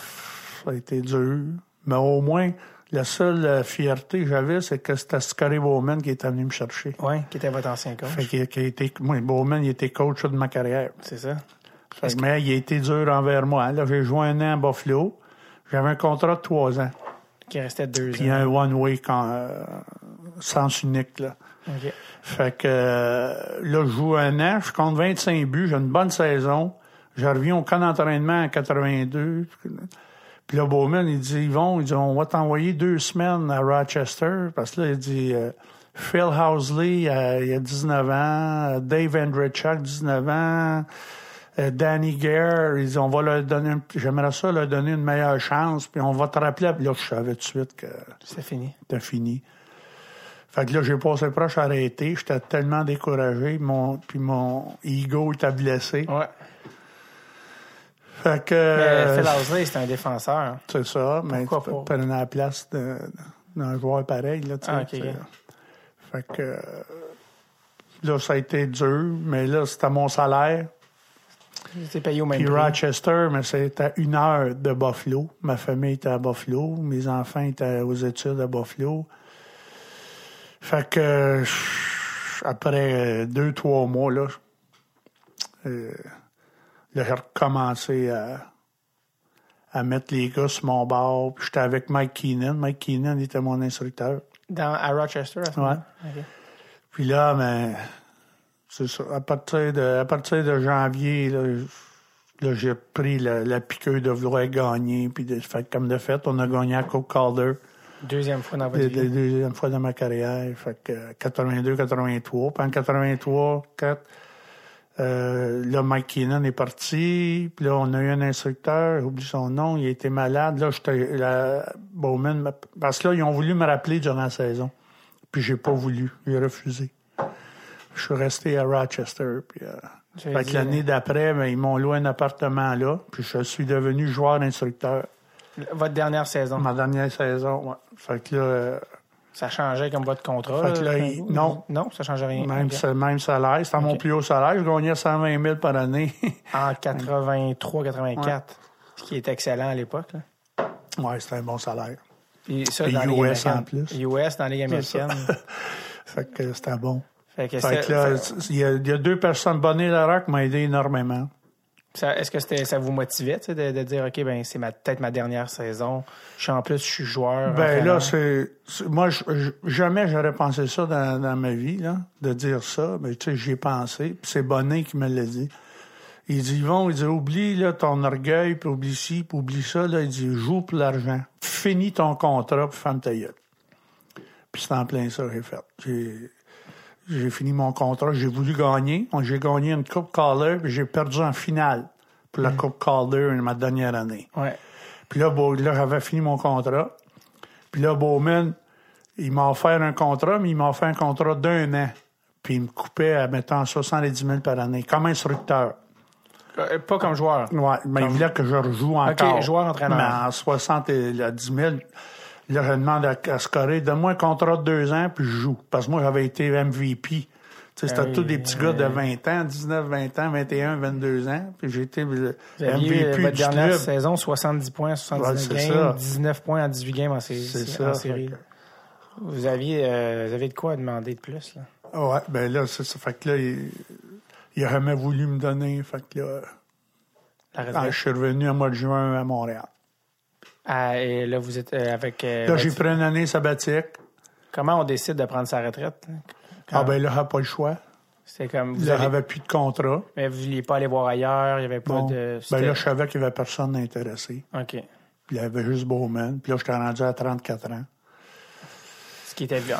Ça arrive à plusieurs gars, là. Ça arrive à... Ouais, c'est pas très rare à un moment donné que c'est fini. Il y a beaucoup de gars, là, qui ont...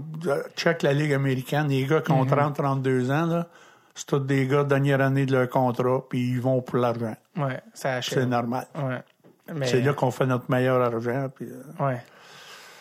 Là, aujourd'hui, c'est différent. Là. Ouais, les gars gagnent 300 000 Ligue américaine. Les meilleurs gagnent 300 000, oui. Ça fait différent. Mais, donc là, vous savez que là, c'est le... Là, je savais que c'était fini. Fait que là, je me suis revenu à Montréal. J'ai appelé Serge Chavard. Serge là, je voulais coacher Ligue américaine, mais Serge avait offert la job à un autre, puis l'autre l'a pris. Puis Serge a été très, très franc avec moi. Fait que là, il m'a offert un job coacher Canadien junior de Verdun. Fait que j'ai pris la job. Il m'a donné un contrat de 3 ans, mais j'ai toffé juste 1 an. C'est là que j'ai réalisé que j'étais plus capable de travailler avec des jeunes. Si le petit jeune avait été professionnel, c'est pas pareil. Parce qu'à Rochester, j'en avais des jeunes, mais ils gagnaient leur vie. Ils étaient professionnels. Fait que si je l'habillais pas, moi, que son père m'appelait, sa mère, son prof, son chum, sa blonde, ça me dérangeait pas. Mais qui travaille fort, puis mais le hockey junior majeur, c'est pas comme ça. Le hockey junior majeur, faut que quand le papa appelle, faut que tu parles, faut que tu jases avec, les chambres et pensions, les professeurs d'école. T'es toujours en train de gérer tout ce qui est père. T'es comme un père. Puis dans ces années-là, 86, 7, je pense, là, les jeunes commençaient, là. Là, t'as tu sais, j'avais un gars comme Claude Lemieux qui était à mon 20 ans. Mm-hmm. Il était pas facile à contrôler, là, lui. Puis ça, Chavard m'avait averti. Puis là, mais les jeunes commençaient. Puis là, mais moi, il y en a un qui est rentré dans mon bureau, puis il m'a quasiment envoyé chier. Fait que là, j'ai dit ça, là, avant, je frappe quelqu'un. Ouais. Fait que j'ai démissionné. C'est pas pour moi, ça. J'ai dit ça, c'est pas pour moi. Il aurait fallu que j'aille suivre un cours de psychologie. Tu sais, moi, aujourd'hui, là, être entraîneur ou assistant-entraîneur Ligue nationale de hockey, là, il aurait fallu justement que j'aille suivre des cours de psychologie, puis des cours de négociation, puis parce que je serais pas capable de l'impolitesse. Tu sais, nous autres, dans notre temps, peut-être que je t'aimais pas. Peut-être que j'aimais pas Bowman. Mais je te respectais. Mm-hmm. Je respectais Bowman.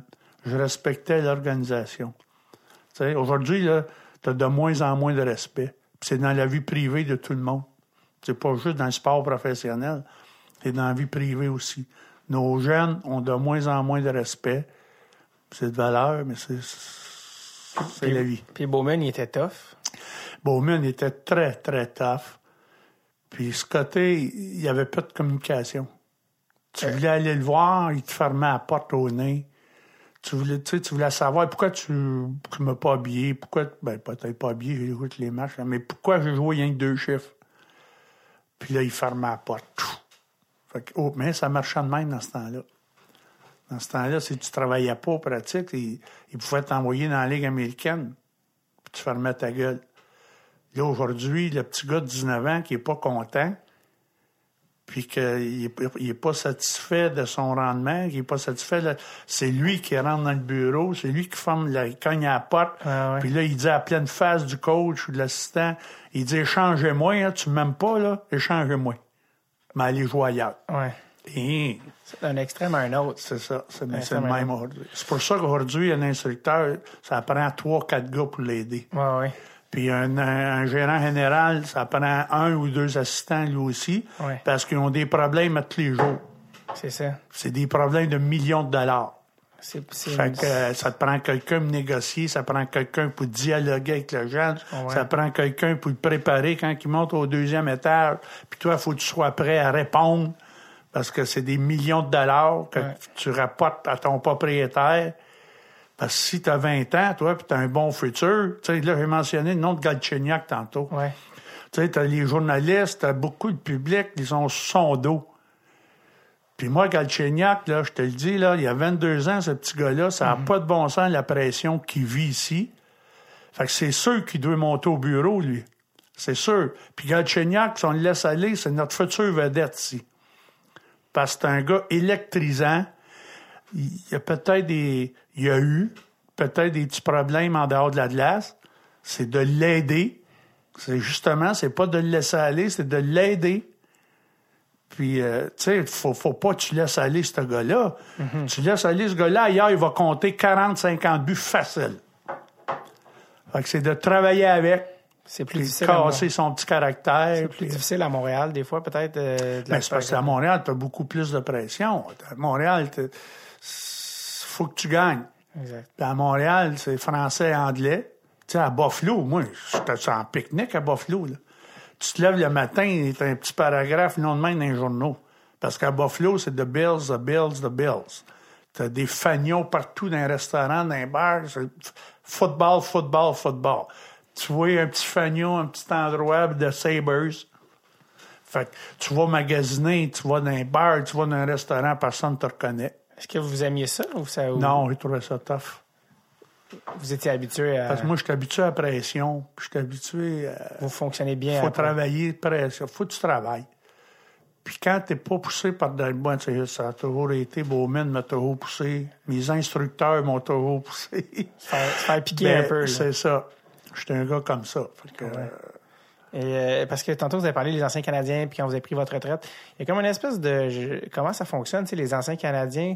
Il y a quelque chose de... Quand on a fait partie de l'Organisation du Canadien, souvent, ils aident les anciens à se trouver de la job après. Ouais. Ben moi, j'ai pas voulu rester dans le hockey parce que moi, j'aurais pu aller vivre à Drummondville. J'avais une brasserie avec mon père. OK. Mais mon ex, vu qu'elle était anglophone, puis elle n'a pas voulu apprendre le français, c'est là que la chicane a commencé à s'établir, puis les arguments. Puis, c'est ça, fait que j'ai pas été à Drummondville. Fait que j'ai été, ça, je l'ai mentionné, j'ai pris une année sabbatique. Ouais. Puis moi, j'ai toujours été dans le public. Ouais. Toujours. Vous êtes à l'aise. Fait que je pensais d'avoir un job avec Molson. OK. Puis Molson sont venus me voir la journée que je prenais une décision dans la restauration. OK. C'était incroyable, ce timing-là. Là.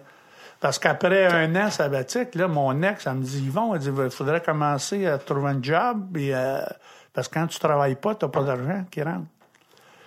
Fait que j'avais pas de dette. Mais les enfants à l'université, les études, les ci, les ça. Le coussin, j'ai ça eu 2 filles, moi.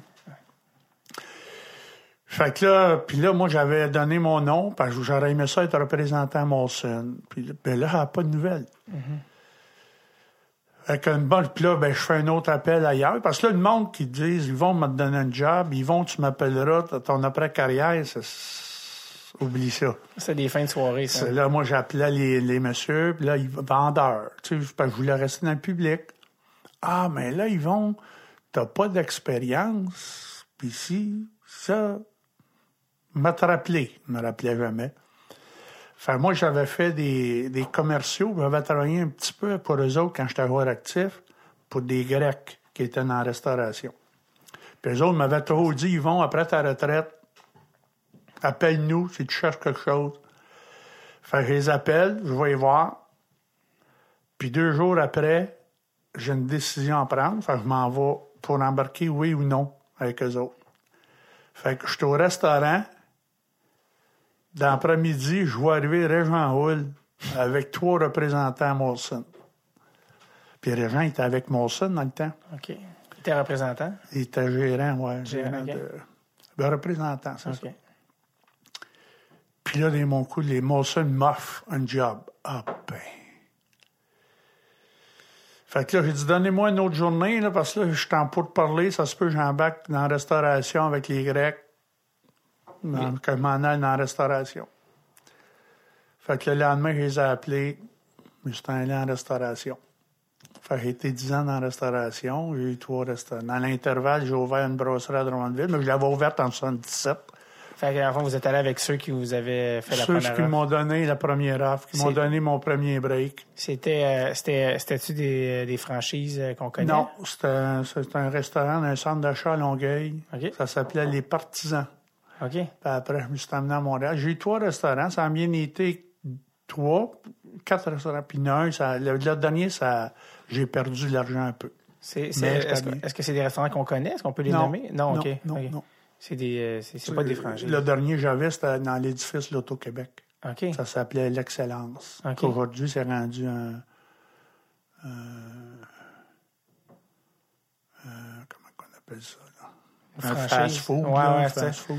Vous avez eu... Puis en 94, je suis revenu avec l'Organisation du Canadien. Comme? Là, ils m'ont engagé.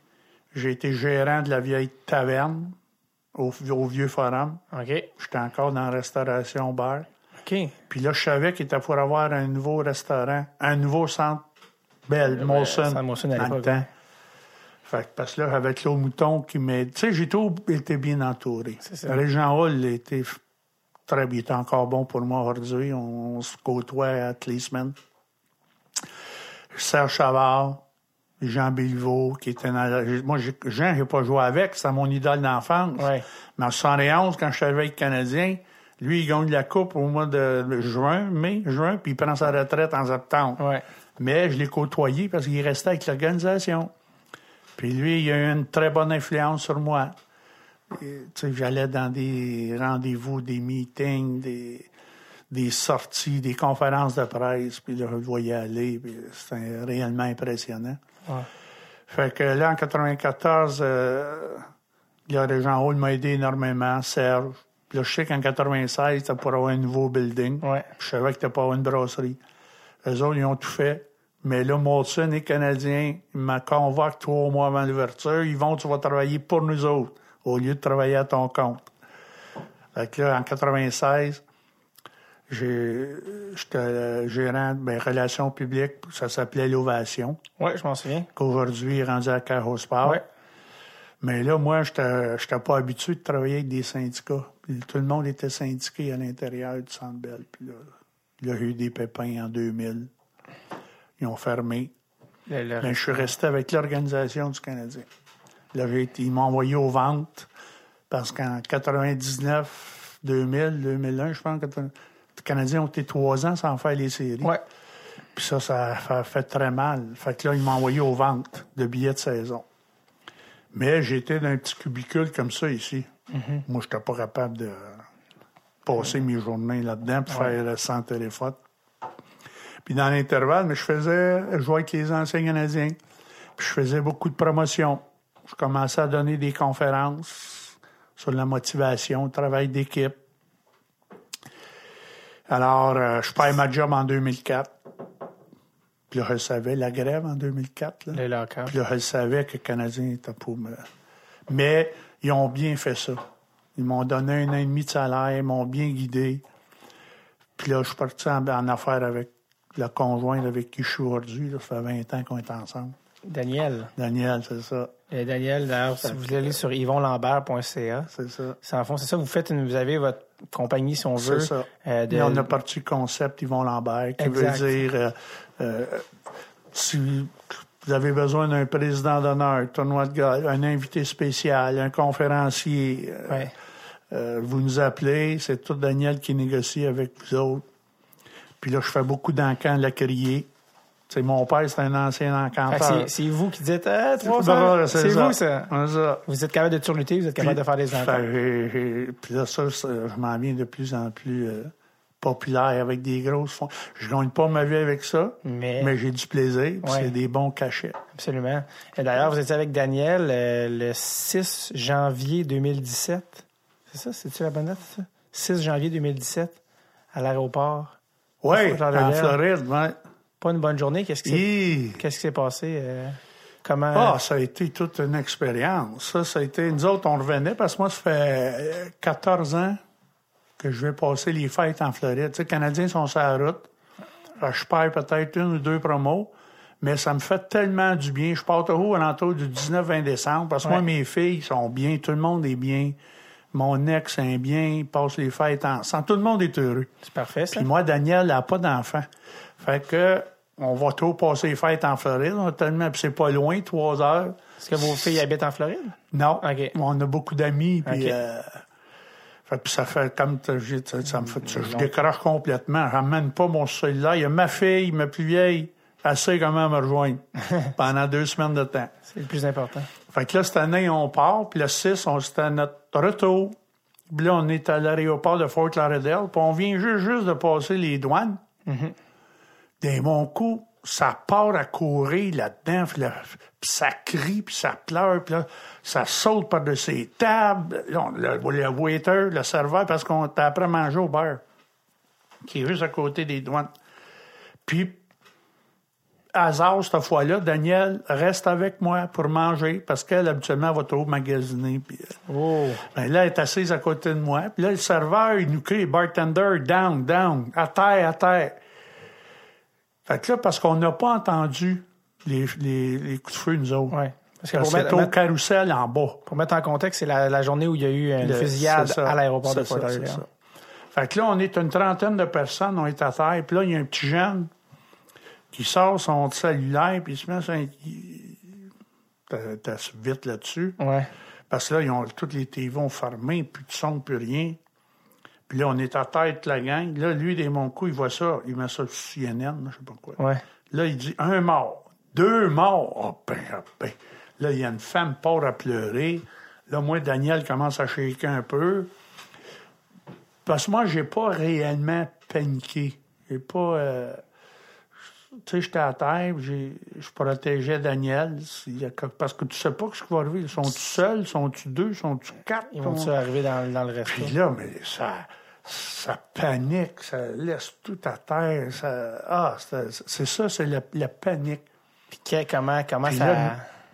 Là, on était 9 heures. Là, dès mon coup, il est arrivé un gars de sécurité. Là, parce que nous autres, premièrement, on n'osait pas de se lever par-dessus le bar. Puis là, le bartender, il s'est levé. Puis là, après 40 minutes, tout le monde s'est relevé. Puis là, dans les portes, les portes d'entrée puis les avions, là, on était à peu près, il doit y avoir 300-400 personnes. Tout le monde était sur terre-plein dehors. Fait que là, ils nous ont sortis là. On a été 1h30 là. Vous avez été dans le bar 9 heures? Non, on a été à l'aéroport. OK.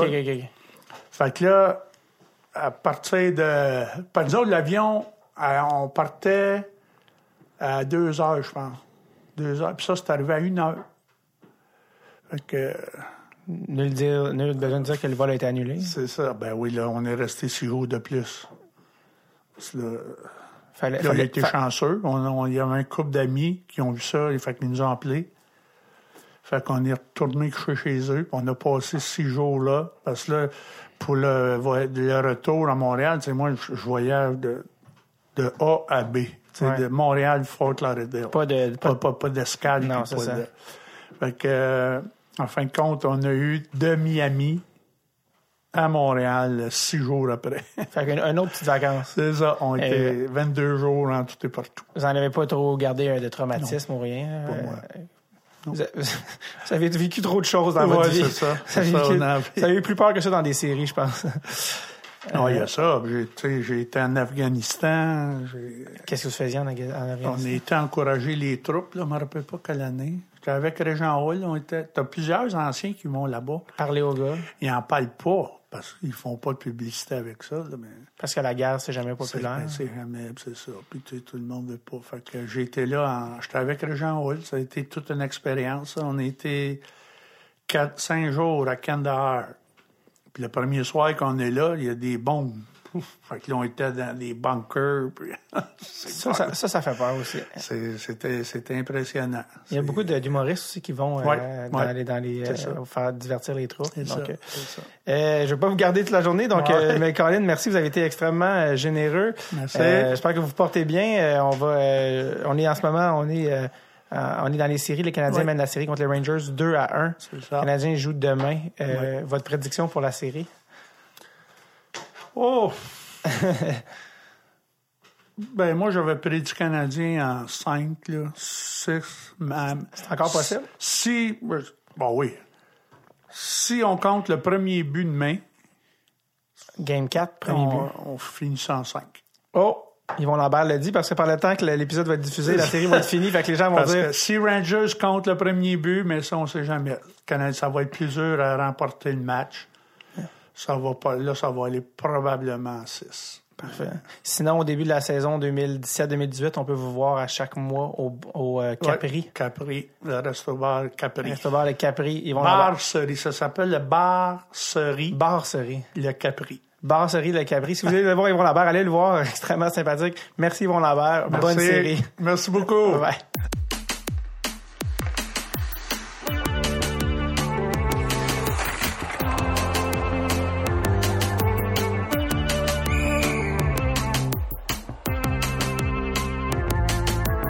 Merci à Yvon Lambert d'être passé au podcast. Malheureusement, comme vous le savez peut-être maintenant, le Canadien n'a pas marqué le premier but dans le match numéro 4. Ce sera Jesper Fast des Rangers qui l'a marqué.